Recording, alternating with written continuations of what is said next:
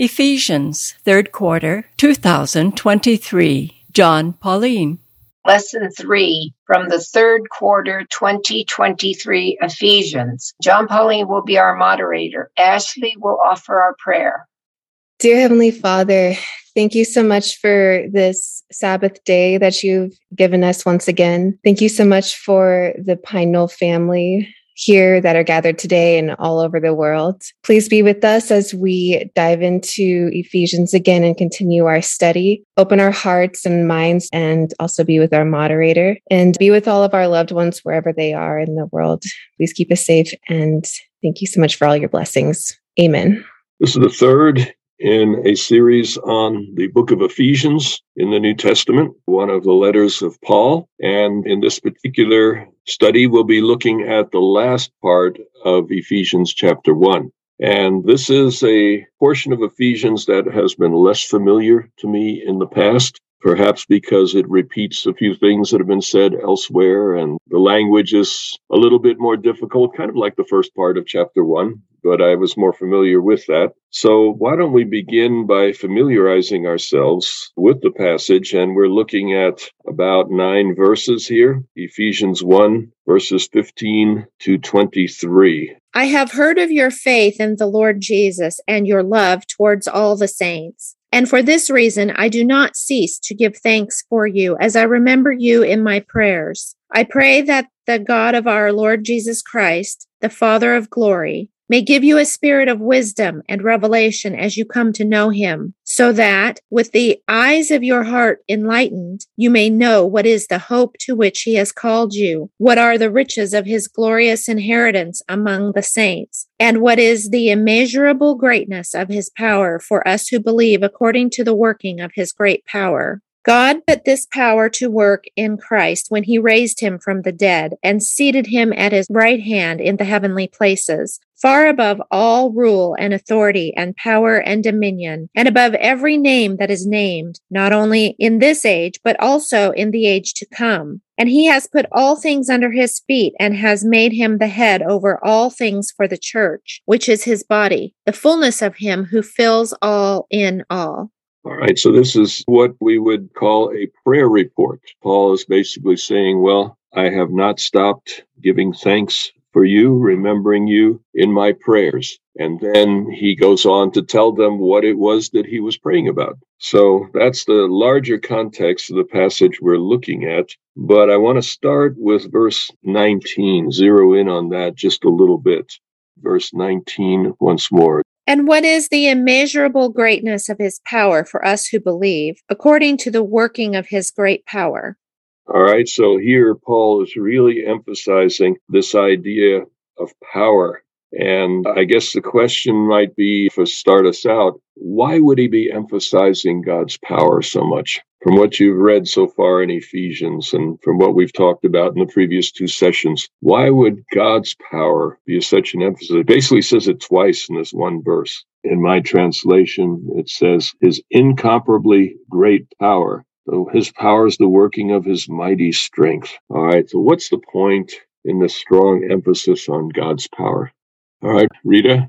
I wonder, is this because what Paul is trying to say is that the power that God uses, not necessarily the power he has, but the power that he has that he uses is not the kind of power that humans, and particularly those in Ephesus at the time, would be familiar with. Okay, I think that's an excellent observation in the larger sense. Although here he doesn't seem to be saying what kind of power, he's just saying he's got a lot of it.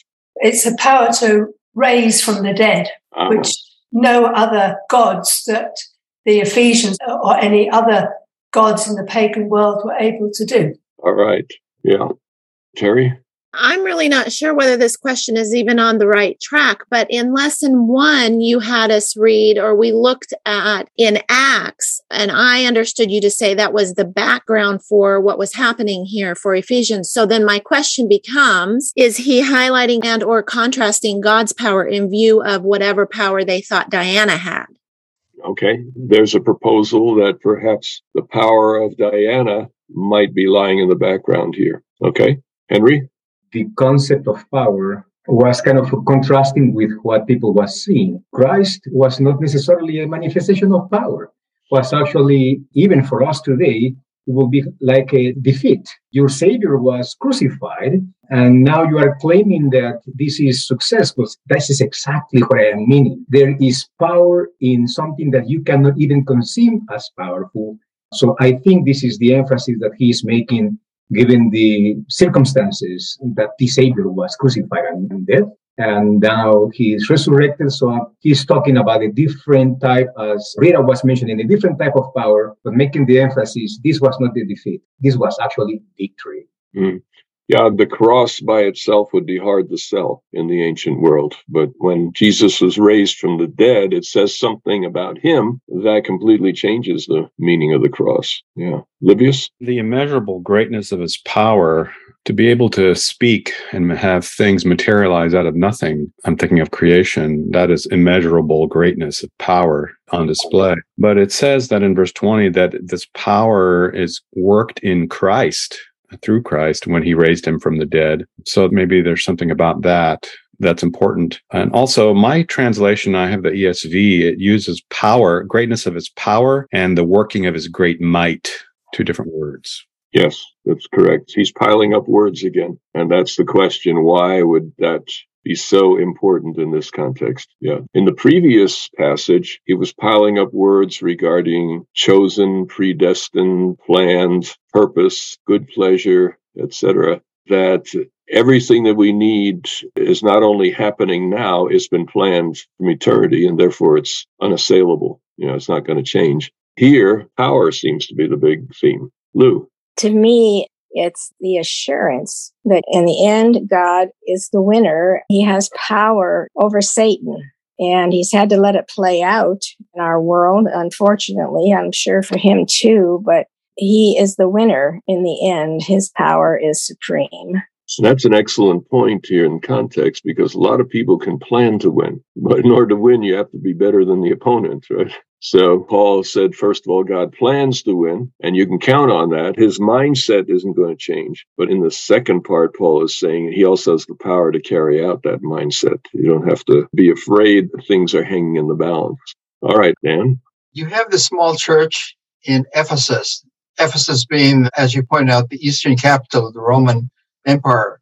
And so I suspect the people in that congregation felt pretty intimidated, not only by the Roman government, but by the great temple of Artemis. I'm sympathetic with that a little bit because I grew up in a very small Japanese church in San Francisco. And when I compared it with some of the great cathedrals and other churches in San Francisco, our church was pretty insignificant. And I never heard anyone make the comment, well, we're more powerful than all the other churches, or more powerful than the government, or whatever else. But in fact, I think this is what Paul is suggesting, that in fact, that when God's on your side, you're more powerful than anybody. And I must say, I certainly didn't feel that way when I was young. I think as I've gotten older, I can understand that a little bit better. But I think we can all be pretty intimidated by bigger and more powerful institutions. Yeah, and what they were facing there in Ephesus was three great powers in a real sense. First of all, as has been pointed out, the power of religion. The Temple of Diana was massive,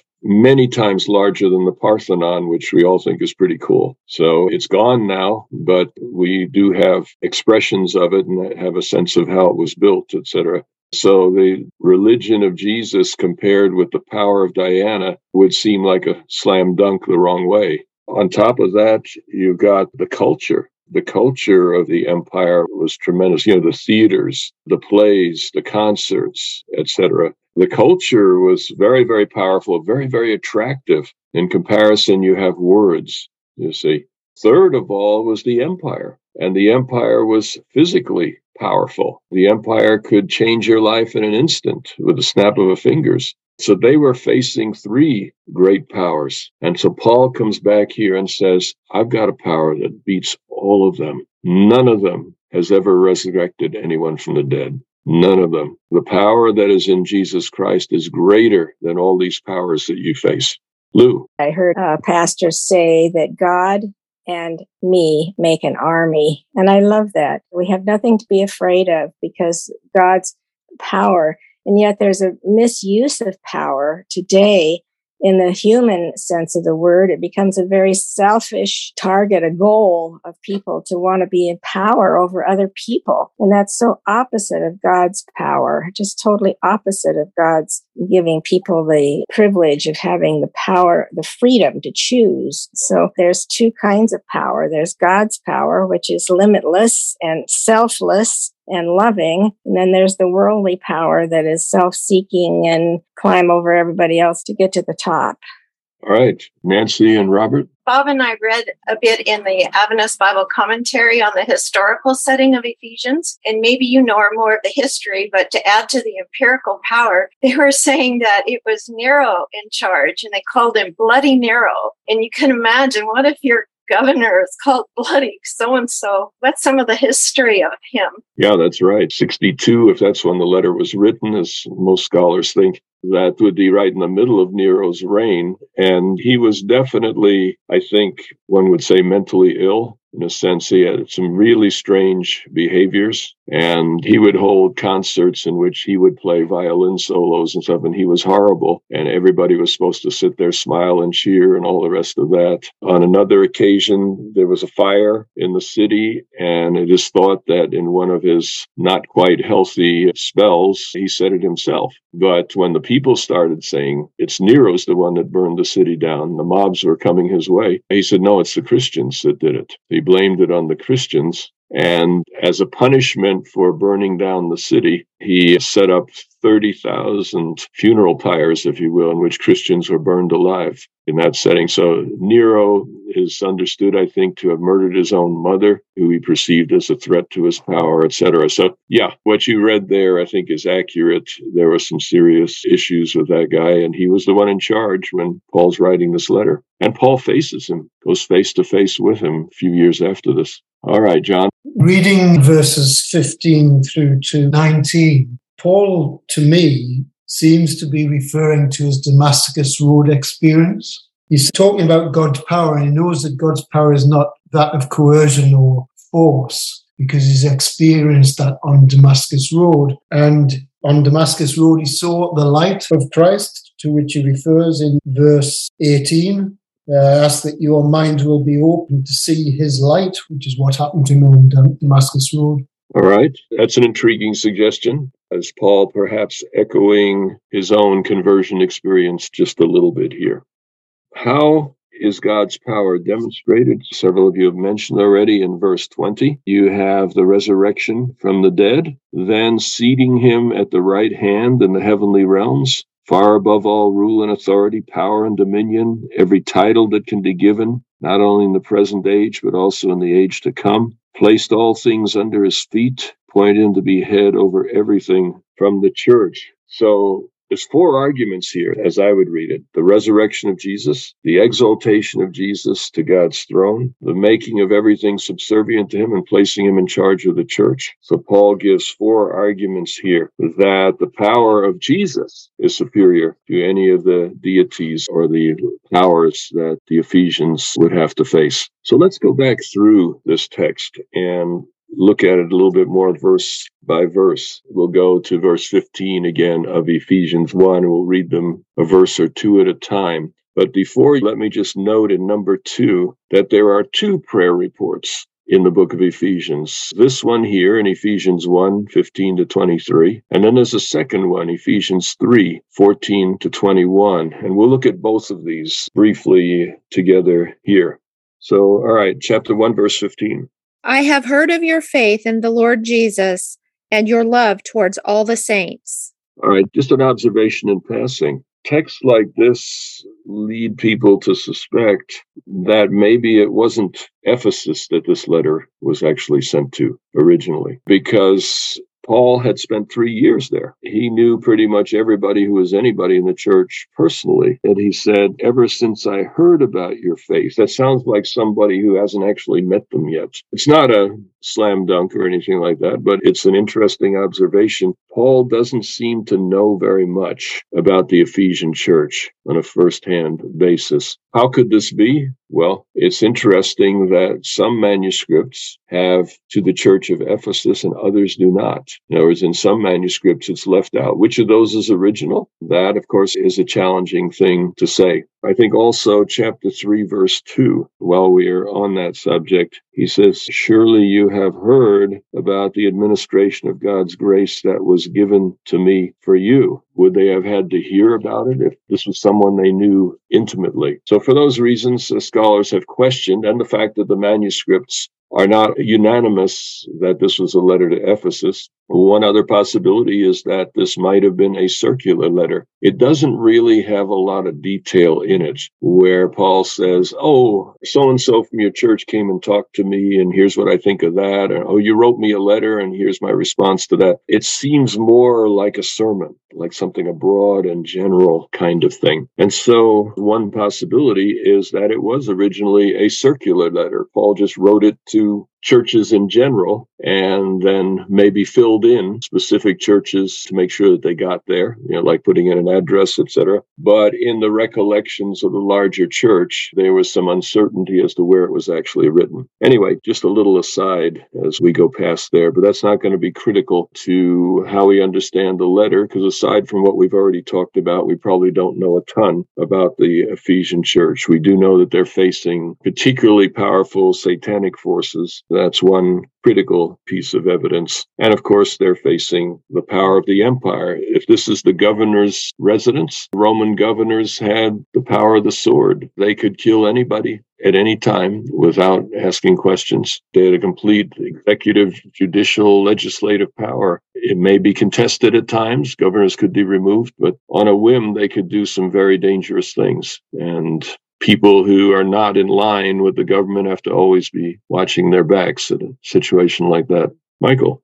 John the Evangelist reportedly ended his life in Ephesus. When did he come there? Or do we know? Well, that's a very interesting question. And recently I helped to guide a tour to Turkey and Greece. And it was Paul and John tour. And I said, Ephesus is the only place that we know both of them were. Paul lived there at least 3 years. John may have lived there 20 years. We do know it was around the 70s and 80s that Jews began to be excluded from the synagogue in Palestine. And that would be a time when people like John and those who are following him might not really feel at home there anymore. And so it's thought that John moved to Ephesus, maybe 85, something like that. And it's generally thought he took Mary with him, Jesus' mother. She would have been fairly elderly then, but being a very young bride, she might have been in her 80s, perhaps 90. So it's a possibility that John took her. If he took her to Ephesus, it must not have been much later than 80.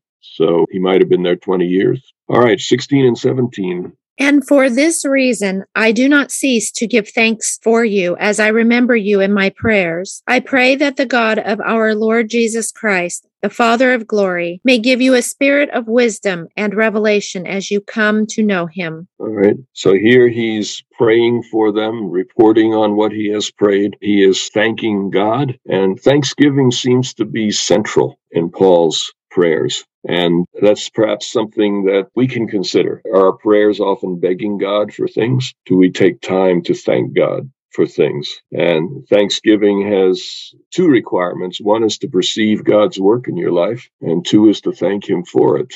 And as I've suggested before, if you're not noticing God's presence in your life, then pick up a dictionary and pick up everything in there that you haven't thanked God for, like apples, apricots, and apes, right there on the same page. So a dictionary's full of things we've never thanked God for. So being aware of God's blessings and then thanking him for them. Paul seems to have made that very, very central. But above all, he's praying for them to know God. Verse 18. So that with the eyes of your heart enlightened, you may know what is the hope to which he has called you, what are the riches of his glorious inheritance among the saints, and what is the immeasurable greatness of his power for us who believe, according to the working of his great power. All right, so he's praying for them to have hope, and he's praying for them to know God's power. And then, as we said, God's power is exhibited through the resurrection of Jesus, the exaltation of Jesus, his dominion over the universe, his heading up of the church. All right, so keeping that in mind, let's read the other prayer report, Ephesians 3 and verses 14 to 21. And here I think he talks a lot about God's power. Here he defines in practical terms what God's power is like. For this reason, I bow my knees before the Father, from whom every family in heaven and on earth takes its name. I pray that, according to the riches of his glory, he may grant that you may be strengthened in your inner being with power through his Spirit, and that Christ may dwell in your hearts through faith, as you are being rooted and grounded in love. I pray that you may have the power to comprehend with all the saints what is the breadth and length and height and depth, and to know the love of Christ that surpasses knowledge, so that you may be filled with all the fullness of God. Now to him who by the power at work within us is able to accomplish abundantly far more than all we can ask or imagine, to him be glory in the church and in Christ Jesus to all generations forever and ever. All right, so what's this power thing all about? As you look at that second text, Ephesians 3, 14 to 21, what is the purpose of that power? Why is he emphasizing God's power so much? Okay, John? He's emphasizing that the power, quotation marks, of God, because it's by beholding God that we are changed into the image of God once again. All right, Michael? Well, it's my understanding that Paul believed that the second coming was imminent, and so we should all be prepared for that rather than in some distant time in the future. Mm-hmm. So you would say this emphasis on power is related to that? Yes. Okay. Come back to the text, and I think you're both saying something important here. The part I'd want to emphasize is I pray that out of his glorious riches he may strengthen you with power through his Holy Spirit in your inner being, so that Christ may dwell in your hearts through faith. And I pray that you, being rooted and established in love, may have power together with the saints to grasp how wide and long and high and deep is the love of Christ, and to know this love that surpasses knowledge, that you may be filled to the measure of all the fullness of God. So it seems to me that in practical terms, what Paul is saying, the power of God will change your life. The power of God will transform your inner being. Transformed into what? Into love. The kind of love that God has given toward us will be duplicated in us through his power. So the power of God is not so much to move mountains or do spectacular miracles in material sense, but the power of God is the change of life. Paul is not saying we're more powerful than those other gods because we can do bigger miracles than them or we can be richer than them. No, he's saying you know that God is powerful because you know what's been happening in your life. God is changing your life, and that's an evidence that God is powerful and that he is at work in you. Kind of comes back to the fruits of the Spirit we mentioned in an earlier lesson. That evidence that God is working in your life is the miracle of greater love, greater joy, greater peace, greater patience. Not absolute. All of us fall short on all of those fruits. But to have tasted them and see them growing in your life is powerful evidence of God's power. All right, Rita? And Paul, of all people, was probably the one most able to testify to God's power to change a human being. Yes, beautiful connection.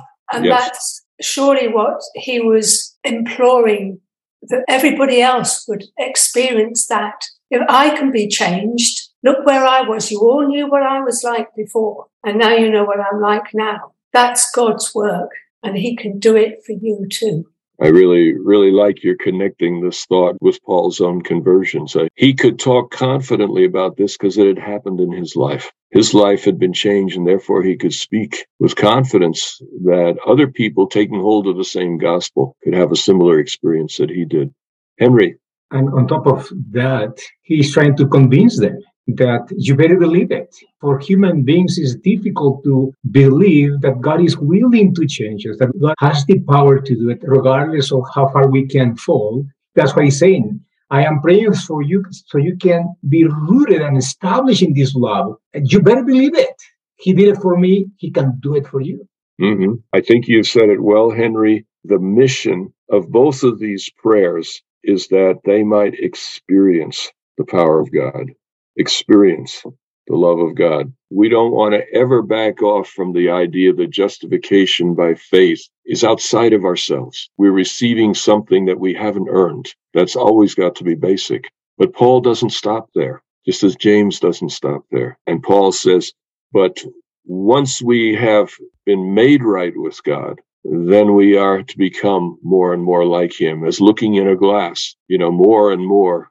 As we look at his face, we become accommodated to his image. So for Paul, the experience. In Thessalonians, he says, just as you have begun, I want you to do it more and more.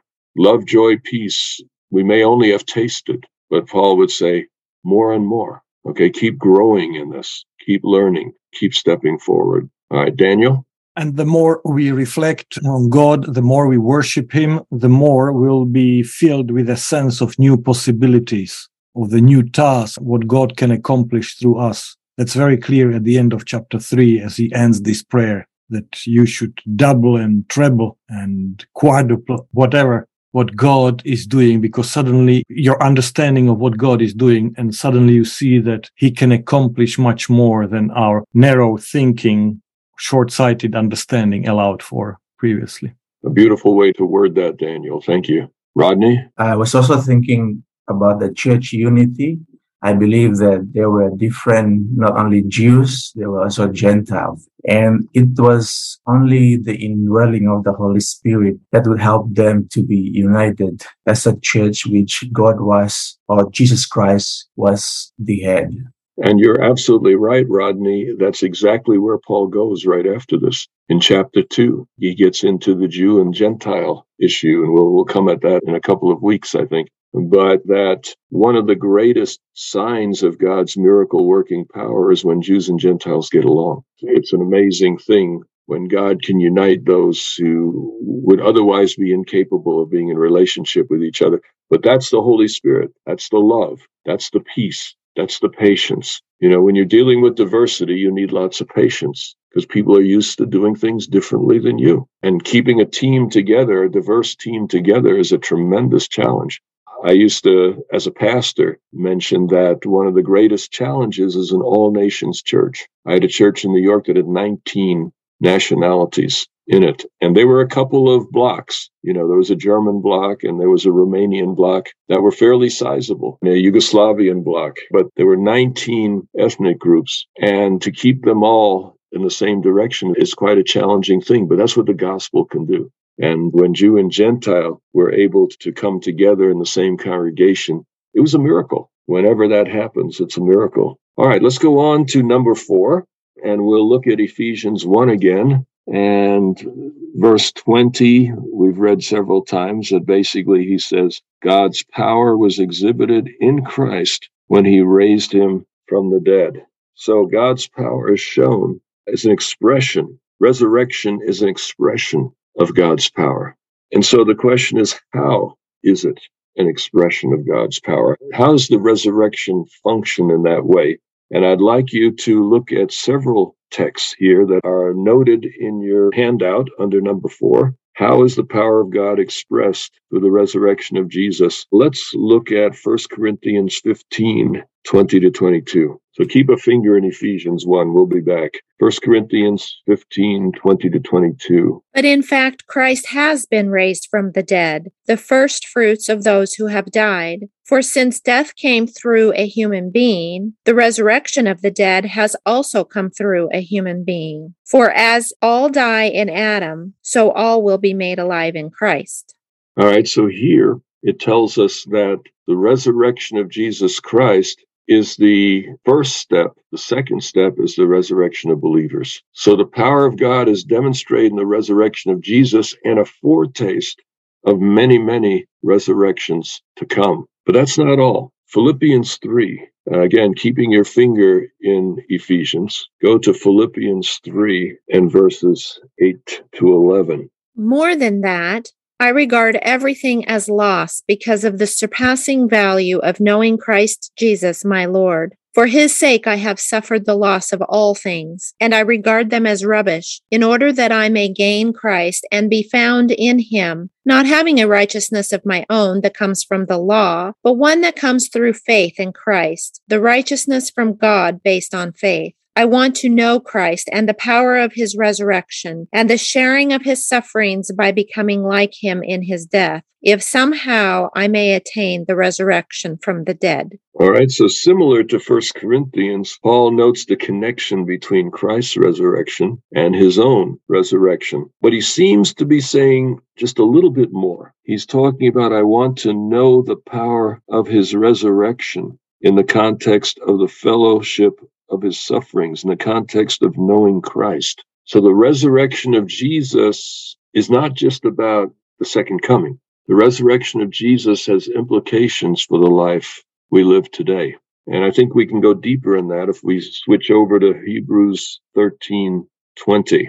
Now may the God of peace, who brought back from the dead our Lord Jesus, the great shepherd of the sheep, by the blood of the eternal covenant. In verse 21. By the blood of the eternal covenant, make you complete in everything good, so that you may do his will, working among us that which is pleasing in his sight through Jesus Christ, to whom be the glory forever and ever. So the sense here is that the power of his resurrection is worked out in our daily lives. Notice he says that he will equip you with everything good for doing his will. He may work in you that which is pleasing to him.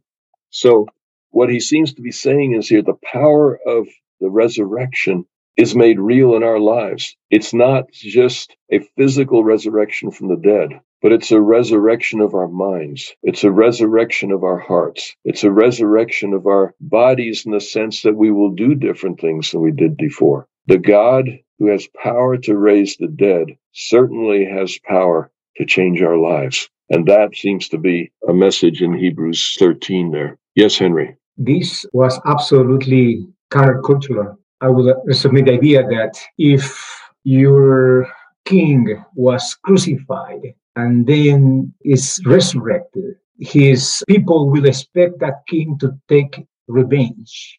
Now I am back again and I will take you over. But this resurrection of Christ was with a completely opposite intention, was to win us back on love. So that resurrection had a completely different expectation. Everybody will be afraid of this king being resurrected after the way that he was being treated, but he is resurrected to love, to take care of these that were despising him. So I think that resurrection in that context has a lot of power. The resurrection of Jesus was certainly an approval of what he did on the cross and demonstrating that it was God's will behind it. This was God's action and needed to be understood as such. 1 Peter 1:3. Blessed be the God and Father of our Lord Jesus Christ. By his great mercy, he has given us a new birth into a living hope through the resurrection of Jesus Christ from the dead. Jesus said to Nicodemus, you must be born again. According to Peter, how is that new birth going to happen? Resurrection power. The power of God to raise Jesus from the dead is sufficient to raise us spiritually from the dead, to change our lives, to make us new people. So the purpose of the resurrection is not simply to raise Jesus and approve of Jesus, but it was to demonstrate the kind of life change that is possible for us. And so Paul is still running on that track where he was talking about his own conversion and the life change, etc. But now he ties it to the resurrection, and other writers of the New Testament support that. So the resurrection of Jesus is the first step. Life change in believers is the second step. The resurrection of all the believers is the third step, and that's in the future. But in the present tense, there is genuine life, resurrection power in our lives. Whatever it is that you can't handle, resurrection power is available. The power that can raise the dead can change your life. John, go ahead. To tie in what we're saying about the death of Christ and the resurrection of Christ, this doesn't only have an effect upon us. We discussed earlier that this has a universal effect, and it demonstrates the power is not the right term because it suggests something that's forceful and demonstrates the glory of God, the character of God, that he wins the cosmic conflict through the slaughtered lamb as recorded in Revelation and destroys him who has the power of death and wins all who are willing back to God universally. Thank you. Well, let's continue with 120. And we noted, of course, the power of the resurrection. He raised him from the dead. But then it says, seated him at his right hand in the heavenly realms. What do you make of that? How do you sit at the right hand of the throne? Wouldn't that be a little crowded? Might you fall off the armrest? What do you make of that? For me, this was transformed by my first trip to Istanbul, to the Topkapi Palace, which is the palace of the Sultan. You've heard about that from Aladdin and other things. So we were in the palace of the Sultan, and in the museum there, they had the throne of the Sultan. And I remember being there with Ranko Stefanovic, fellow scholar of Revelation. We looked at that, and suddenly Revelation 5 and all these New Testament texts made sense. It was a couch. The throne of the Ottoman Empire was a couch. And we often think of thrones like an armchair, but often in the ancient world, it was more than that. And the person seated at the right hand of the king or of the emperor was the person who was of highest regard in the empire after the king himself. And so if Jesus is seated at the right hand of God, that means he's seated on the throne and everything is now under him. He has full authority over the whole universe. But here's where things get really exciting. Keep your finger right there. Move over a page if you need to. Ephesians 2, verse 6. What does Paul say? And raised us up with him and seated us with him in the heavenly places in Christ Jesus.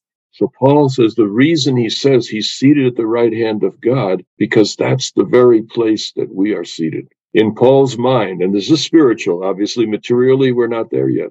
But spiritually speaking, when Christ sat down at the right hand of God, it was humanity sitting down at the right hand of God. You and I are at the right hand of God in Christ. There's another element of the in Christ, you see. In Christ, humanity has been elevated to the throne of God. Spiritually, we have already joined him on his throne. Revelation 3:21 says, to the one who overcomes, I will grant to sit with me on my throne, just as I overcame and sat down with my Father on his throne. Jesus is already there, but according to Paul, we are already there too. And we have the promises of the throne. In the book of Revelation, each church gets additional promises until you get to Laodicea. And in Laodicea, instead of 7 promises, you get just one. Sit with him on the throne. But if you're on the throne, you've got everything. So all the other promises, all 21, are collected in the promise to Laodicea. So Paul has this vision that God's people should see themselves as children of the King, seated on the throne. And any insecurity that one might have, any sense of inferiority, inadequacy, etc., look to where you stand or where you sit in Christ, and it changes everything. Jane. I would like to add to this discussion by bringing up a point in the current lesson. I would like to just read it. It says, central to the Christian faith is the resurrection of Jesus. Paul made this point very powerfully when he wrote, for if the dead do not rise, then Christ is not risen. And if Christ is not risen, your faith is futile. You are still in your sins. Then also those who have fallen asleep in Christ have perished. So I want to go ahead and say it's worth remembering that Jesus came out of the grave with a glorified human body, but he was still carrying the marks of his crucifixion, meaning that the risen children of God will likewise appear or bear the physical marks in their own sufferings. And like Apostle Paul says, will he still carry his glorified body by the thorn in the flesh and the marks of the Lord Jesus? So I find lots of power in the resurrection of Jesus Christ. It's the only assurance I have as a Christian that even if I die, I will rise again. And Jesus overcame a sealed tomb Like, for as long as he lied in that tomb, the devil was triumphant. But he overcame that sealed tomb. It's so powerful. And then, of course, he did not come out of the grave alone. He came out with others as witnesses. So I find so much power in the rising of Christ, and that, like, death is conquered. I feel hopeful in that thought. Thank you. Preach it, sister. I'm smiling about 9 feet wide inside of myself because I actually had skipped over this question because of time. How important is the resurrection of Jesus for Christian faith? And the answer would have been the text that you read in 1 Corinthians. So you brought out that point without us taking the time to discuss it at length. So appreciate that very much. Yes, as far as Paul was concerned, if Jesus wasn't raised from the dead, the whole thing was pointless. And that's very, very central to his thinking. Now, let's get back to these evil spiritual powers in Ephesians. And you'll notice it says in 1:21 and 2:2 and 6:12, and it asks the question, why do you think Paul was so interested in these powers? And I think we've already kind of answered that, so I won't dwell on that. Ephesus was a center of the magic arts in Paul's day. And you had the power of Diana, the power of the pagan gods, etc. So I think Ephesus is the ideal place to make some of the points that Paul is going to make now. But let's go to Ephesians 1:21. Ephesians 1:21.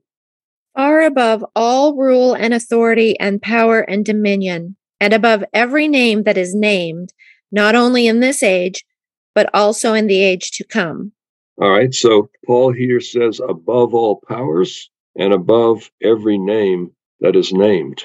Often in these incantations, these magical texts, they would have magical names. Just like we had magical handkerchiefs in the previous lesson, they were magical names, they were magical terms, they were magical objects that people were using to manipulate the gods, to serve them, etc. And you'll remember in Acts, you had these 7 sons of Sceva. What did they do? In the name of Jesus, whom Paul preaches, and in the name of Paul, I command you to go out. They were using incantations. They had found Jesus and Paul, and now he says, okay, new ways to manipulate God. And oddly enough, the demon actually responds, oh, I know who Jesus is, I know who Paul is, but who are you? You see, just basically saying it's not about words, it's about relationship. So even the demons understood that this was out of line. But it gets more interesting. Ephesians 2:2. In which you once lived, following the course of this world,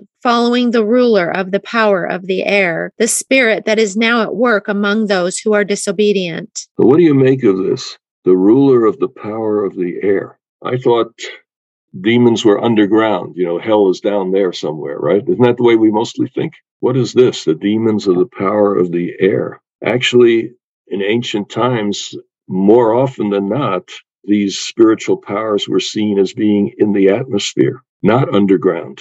Their dwelling is in the air. And that's an interesting development. So when Jesus ascended to heaven, he took captivity captive and he proclaimed victory over the powers. So when he ascended to heaven, the picture is he was being resisted all the way up by demonic powers. But in the power of the resurrection, he broke through and achieved the throne in heaven. So when you understand the ancient mindset, some of this begins to come together, I think.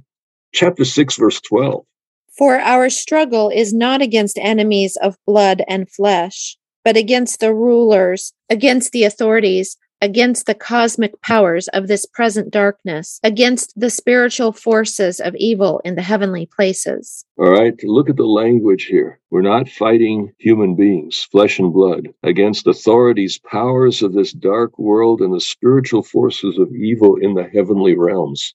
This language of the heavenly realms is used several times in Ephesians. It's often positively. We are seated in heavenly places in Christ Jesus, but there's spiritual forces of evil in heavenly places as well. So in the mind of Paul and the people that he was writing to, it is almost like a cloud between us and God. Satan trying to blot out knowledge of God, blot out our access to God and to his power. So I think as we go further into it, we realize that Paul had a very keen sense of this cosmic conflict. And it isn't just on earth, it's in heavenly places. So cosmic conflict, even though it's not mentioned in the first part of chapter 1, is a major theme within the letter. Number 7 in your handout, verse 22, Ephesians 1, verse 22.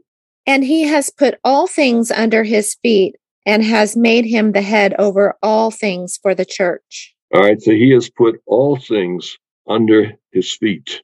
The all things would include those powers, wouldn't it? But here it completes the picture. Where is Jesus? Seated at the right hand of God. Where are the demons?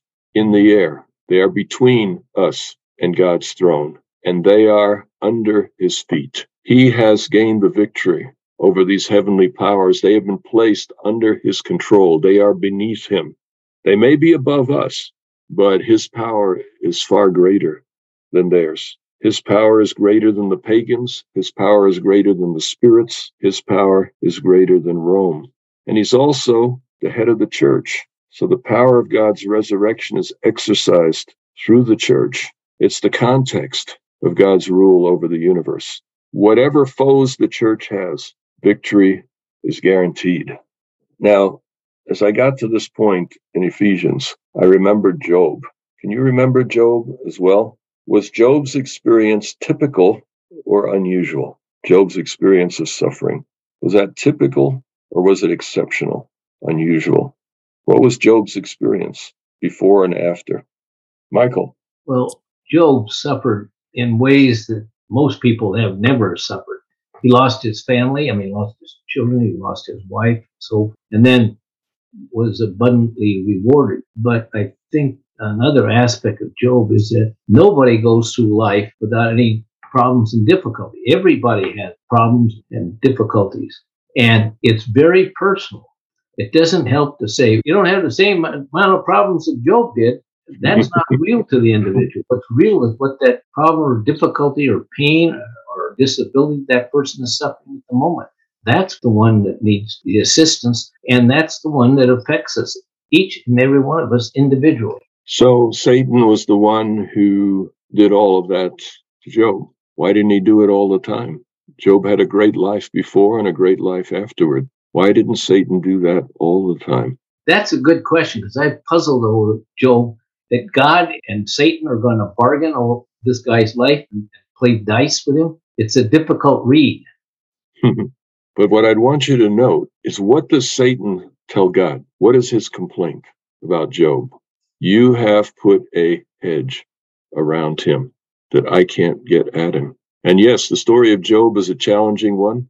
And everyone who's ever read it wrestles with its implications. But the point I want to take away today is that Job's experience was not the norm. It was the exception. And the reason was an exception is God removed his protection in a specific situation for a short time. And what it tells me is we are under constant protection. If it wasn't for that, things would be far worse for each of us than they are. We are under constant protection. All things are under his feet, including the demonic powers.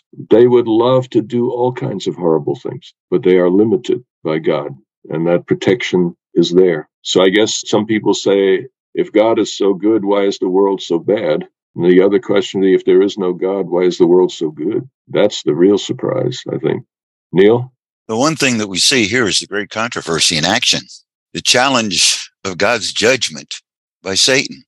And yes, there was a shield around Job, just as there was a shield around the children of Israel as they traveled through the desert, and God protected them. But here was the challenge. This was a direct challenge to God's judgment. And this is what we're all facing, and this is what's going on now in the great judgment halls for each one of us. All right, I want to get very practical here, and this may be a little uncomfortable, but Paul is wrestling with some stuff that we have a hard time grasping, and let's try to bring it home as much as we can. And you see that in number 7 at the end. Were you ever to encounter demonic forces, how would you respond?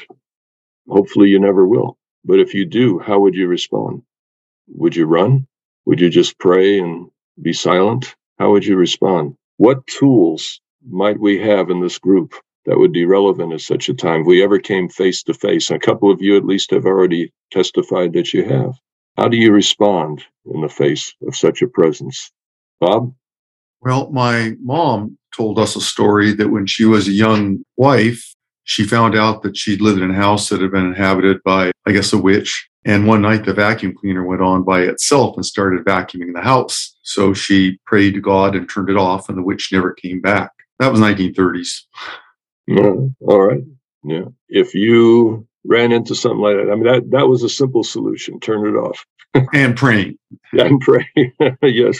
But if you came face to face and it was living, it was a human being that was exhibiting some of these manifestations. Let me clarify something I said in the first part of this series, talking about mental illness and demonic possession, the difference between those. I just want to clarify what I don't think I did then. I was talking about severe mental illness. Some brought up the idea of depression and other milder forms. That's not what I'm talking about. But when you get severe mental illness, it looks like what the Bible calls the demonic. How do you know when it's mental illness and when it's demonic? And we went over 4 things. One of them was, is it visible to you? If they're seeing things, are you seeing them too? If they're hearing things, are you hearing them? If you are, it's probably demonic, because somebody's mental illness is not going to make sounds in your world and apparitions, somebody else's. Another one is if supernatural power. They speak a language that they've never learned, for example, in the context of demonic manifestations. Another one is objects of power. If you remove certain objects and the symptoms immediately alleviate,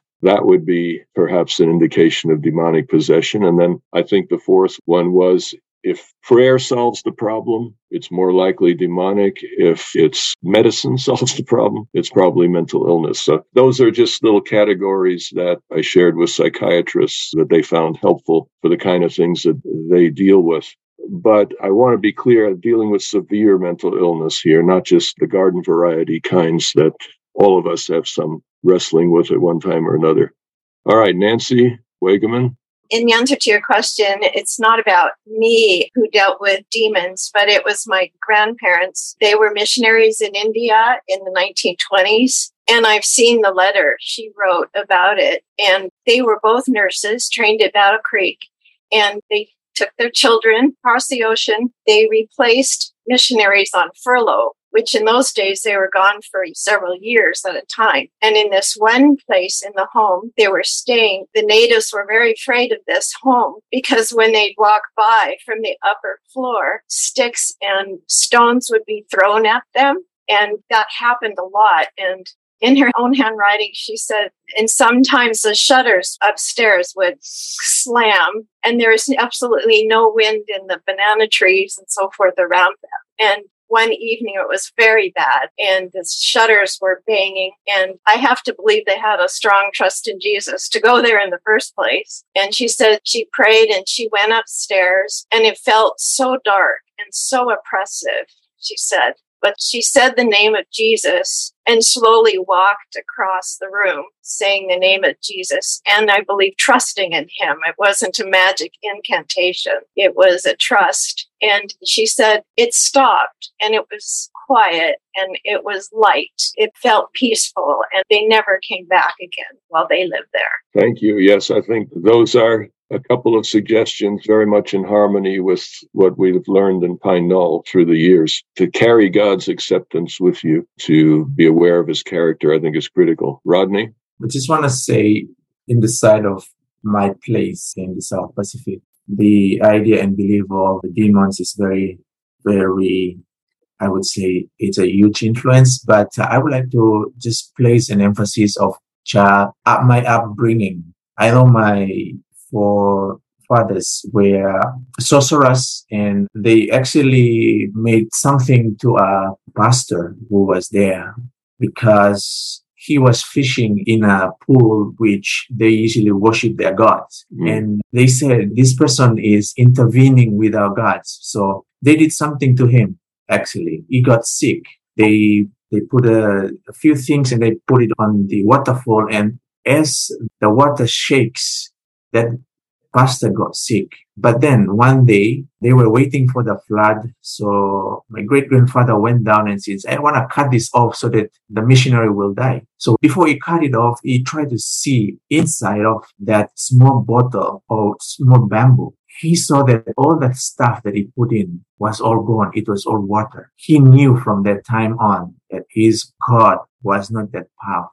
So he cut that thing, threw it away, and went to the nearest mission station, and he became an Adventist. As we were growing up, our parents told us they are angelic beings that looks after you as you go around. As I was growing up as a young teenager, I always want to experience, want to see. But you see, it does not happen because at the back of my mind, I'm thinking about angels and I'm trying to face this stuff, these evil demons. And I usually walk into the jungle around 12 o'clock in the night trying to see if those things are true. I realized that God's power surrounding you is more powerful. And I was unsuccessful. I never saw them because in my upbringing is different and I'm trying to face something as a teenager. So I would say that when we consider God's power and the demon, it's like night and day. When you have God's power, obviously you have stated the power of darkness is not that powerful because you're with God. I would just summarize this there. Thank you. It's what said in Job, there's a hedge around you. Yeah. Livius? I was reminded when you said that God is at work in every religion and that Satan is at work in every religion as well. And I think that applies to each one of us. God and Satan are at work in each one of us. The demoniac in the Gerasenes, the demon that Jesus cast out, he said, "My name is Legion, for we are many." And I think that sin doesn't happen all at once. The devil just doesn't come to us and present something bad. It comes little by little, a step here and a step there to start to separate and go on a different path. And before you know it, you're just lost and off in a bad way. And I think the devil works on us every single day with a thought of this, a thought of that, an inappropriate reaction to something, yelling. It just comes randomly. And I have a personal experience that I think it's important. What you mentioned a while back about the fruits of the Spirit. It's really important to understand the character, God's character, and how it relates to our behavior and how things can be contrary to that character, to God's character. I was having a conversation with my son a long time ago when he was in high school.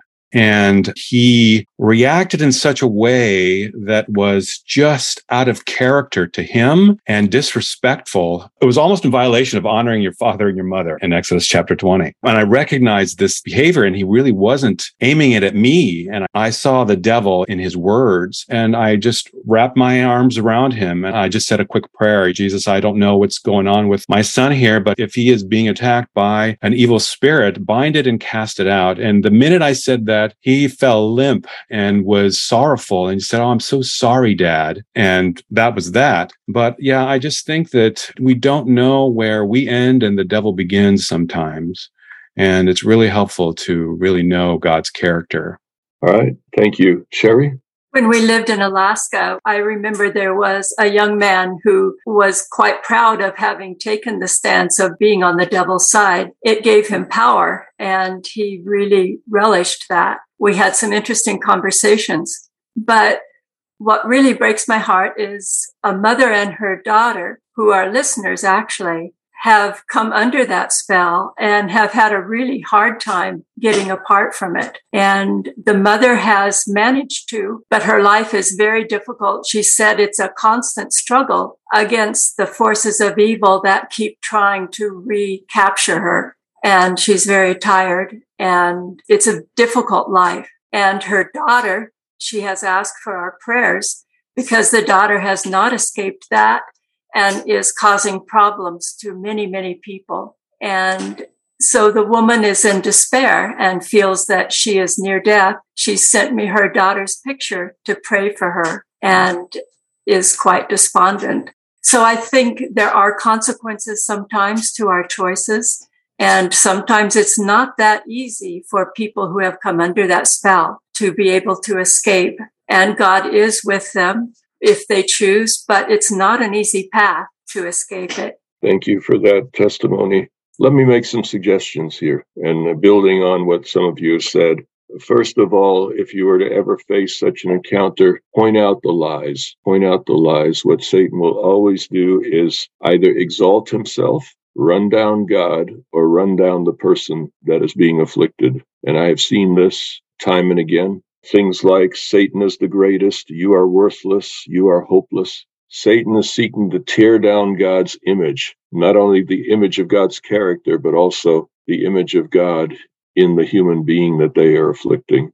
And you'll hear statements about Satan is the greatest, and then I'm worthless, I'm no good, it's terrible what I'm doing here, etc. A sense of total worthlessness. And so one of the best things one can do at a time like that is simply point out the lies. That's a lie. You're not the greatest. That's a lie. You're not worthless. You're not hopeless. That's a lie that you've been exposed to, etc. So pointing out Satan's lies, I think, would be one response. A second one is trusting in God's acceptance of you. If you're insecure in your walk with God, you're not in a safe place when something like that happens.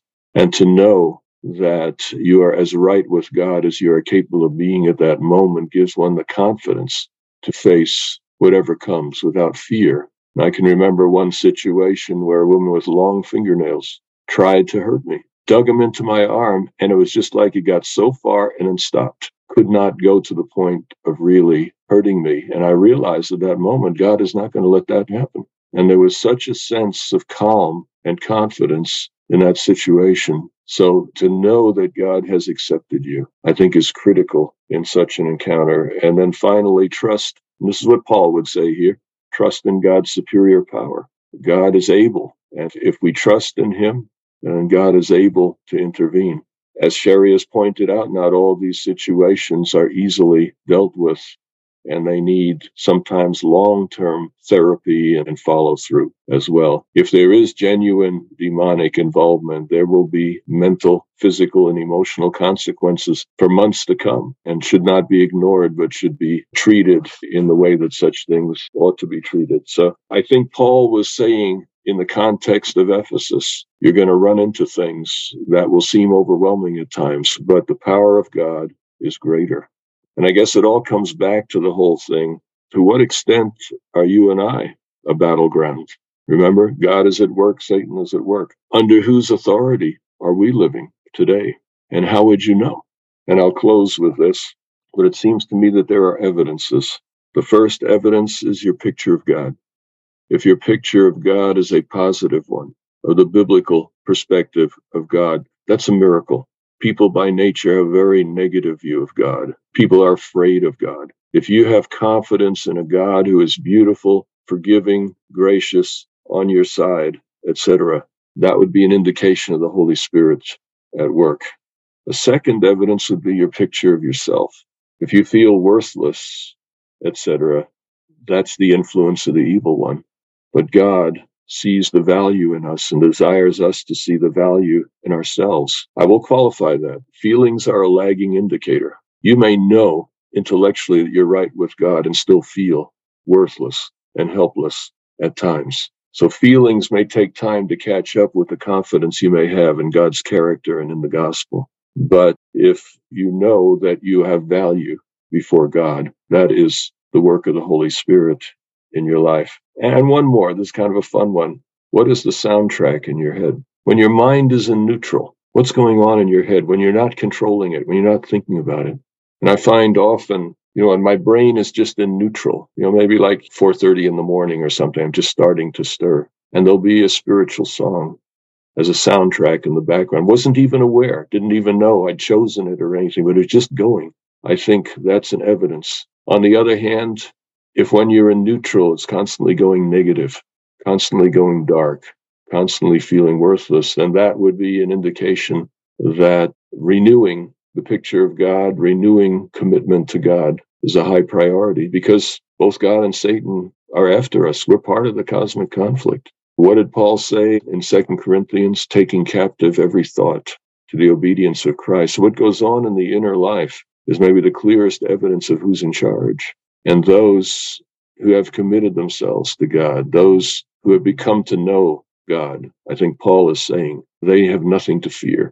of anything that Satan can do. And I think that is, perhaps it's not as obvious in the West as it is from where Jane comes from, where Rodney comes from, and there you're going to see more of this. It may be in the Western world, Satan doesn't want to manifest himself publicly, because when he shows his power, people get interested in God's power. So let the sleeping dog lie might be his strategy for most of us, to get us to stray in the simple things where we don't even think they're important. So maybe you'll never experience that kind of direct conflict, but know that we're part of that battle in any case. And it's in the thought processes that battle goes on. And my prayer for all of us is that the Holy Spirit would set the soundtrack of our minds from this day forward. Let's pray. Dear Lord, this has been a challenging topic. You've brought us to this book and this part of the book. But Paul was confident that in the power of the resurrection, we had nothing to fear. In the power of the resurrection, you could use fallible human beings to bring resurrection power to others. And I pray that we would not come away feeling the darkness, feeling the danger, but rather come away rejoicing in your great power and your great love. And may the love that you have for us become more and more what we experience toward others, so that we may glorify you in everything we do. For Jesus' sake, amen.